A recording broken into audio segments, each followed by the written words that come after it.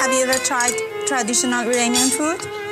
It's difficult because everybody says the great food of Iran is cooked in people's homes. Yes. This is a land of secret recipes, passed down within families like treasured possessions. Mr. Tony, please. Beautiful spread of food. She's my wife, and I'm a really lucky man. She's a very good cook. Bejan, like so many other Iranians I've met, has been kind enough to invite me to his home. Yes, that is Anthony Bourdain. It's amazing how much Anthony Bourdain and Jesus have in common, how many ways their stories intersect. Many of Jesus' parables and sayings revolved around eating and dining with a great variety of people. In losing Anthony Bourdain, we lose a window into the message of Jesus. That message to discover our communality with humans via the fork, the knife, the plate, the naan, and of course, the bread. So, welcome to podcast number 54 from Faith UCC in Dunedin, Florida. Listen to this week's episode as Mike McMillan continues the exploration of current events.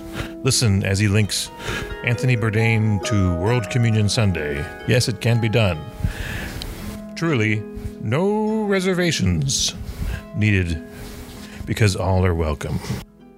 I think everybody here enjoys a dinner party, just as Jesus and his disciples did. Our scripture today comes from Luke chapter 4, verses 15 to 24. Hear these words as Jesus is at a dinner party talking about dinner parties. One day at a dinner party, a guest asked Jesus, "How fortunate the ones who get to eat dinner in God's kingdom."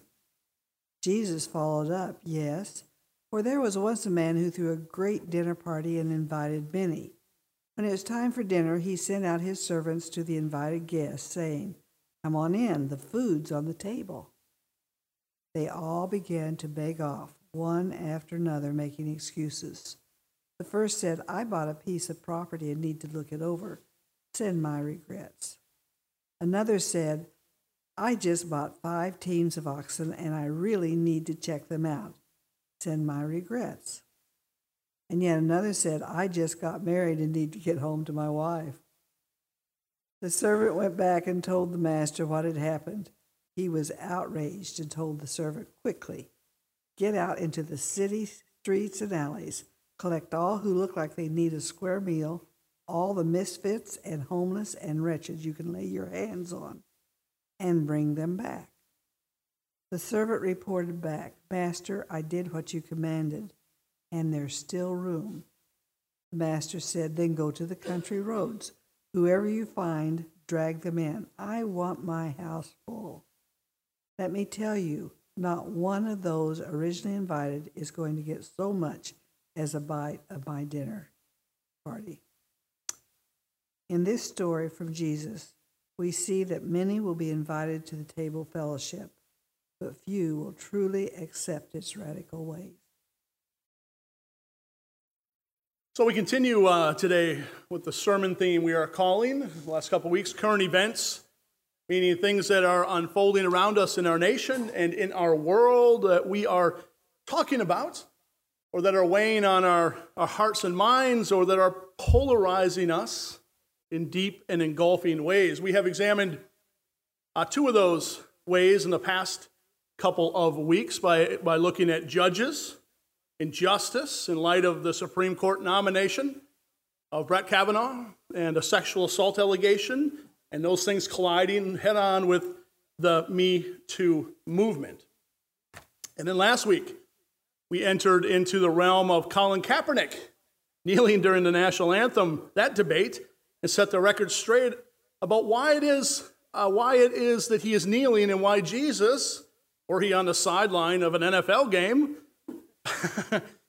funny image, would be on bended knee with him, protesting not the national anthem, but racial injustice and the killings of black men at alarming rates. It was yet another current event that churches are not talking about, but that they should be talking about. Now, if you missed either of those sermons, they are available via podcast on our website.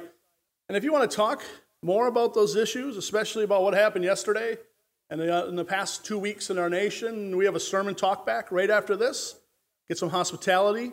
Stick around. We can talk a little bit about today's sermon, but we can definitely talk about what has been happening in the last week and especially yesterday with the appointment of Justice Kavanaugh to the Supreme Court. So please do stick around and let's make this a very engaging sermon talk back today. Now today things will be a little less controversial as we celebrate World Communion Sunday and look at what the power of simply sharing meals and food and breaking bread together can have in bringing people together, something we desperately need right now in this nation and world, wouldn't you say? The World Communion Sunday's vision is just that, after all, that for one Sunday a year, churches all over the world share communion and remember Jesus' prayer that we all may be one, if even just for one day. A communion, in some form, is one of the ways that all churches are truly linked together. For the communion, or Eucharist, as some call it, is done daily or weekly or monthly or quarterly or annually, as some, what's the point? Annually, as some denominations do. Along with baptism, it remains one of the only things that unites us. 44,000 denominations, 44,000 Christian denominations. Communion is one of those things that unites us, if even just a little. And even though denominations see communion differently, some see bread and wine transforming literally into the actual blood and flesh of Jesus Christ. Others see it as merely symbolic. Others yet still see it somewhere in the middle. However we see it, it serves the purpose of transporting us back in time to a meal Jesus shared with his friends. And more importantly, this is my contention, more importantly, it reminds us that this is not something that only happened once upon a time at this thing we call the Last Supper, but was something that happened all the time as Jesus over and over again dined with people of all sorts of types and sorts. Meals, table fellowship are truly the key to understanding our guy, Jesus. I mean, if we look over the totality of the scriptures, Jesus, it seems, was constantly sharing meals with people. And if he wasn't physically sharing a meal with a group, he was telling a story about people sharing meals together. For instance, in just 2 chapters of Luke, 14 and 15, we see all the evidence that we would ever need that Jesus liked to eat or liked to dine with people often, and that table hospitality was central to who he was and to his ministry. Chapter 14, this is just 2 chapters, even opens with the words, on one occasion, Jesus was on his way to the house of the leader of the Pharisees to eat a meal. I don't think he could ever turn down an invitation. He's my kind of guy. In the next section, Jesus tells a story of a dinner party, and that when you throw a dinner party, not to invite the rich and powerful, but invite the crippled and the lame and the blind, and that you should celebrate lavishly. That word is all over the place. The next section, he tells another story, the one Mary just read for us. When someone throws a dinner party and invites all of these people and they don't come, one has to go home to his wife. I love that. I can't come, I gotta go home to my wife. So he says, well then fine, forget all of you. Go get the poorest and the hungry and the lame, and then let's get them together and let's celebrate lavishly. Bring in more and more and more. Chapter 14 ends with Jesus talking about salt. This man loved to eat and he knew his seasonings. A couple sections later, that's not enough. In 15, Jesus is still talking about parties. He tells the story of a lost sheep, and upon how finding this single lost sheep, the owner throws a lavish party with all of their family and friends. Next section, Jesus tells of a woman who lost a coin. And how, when she found the coin, what did she do? She threw a feast and a celebration with all of her friends and all of her neighbors. And if that's not enough, he then, right after that, tells us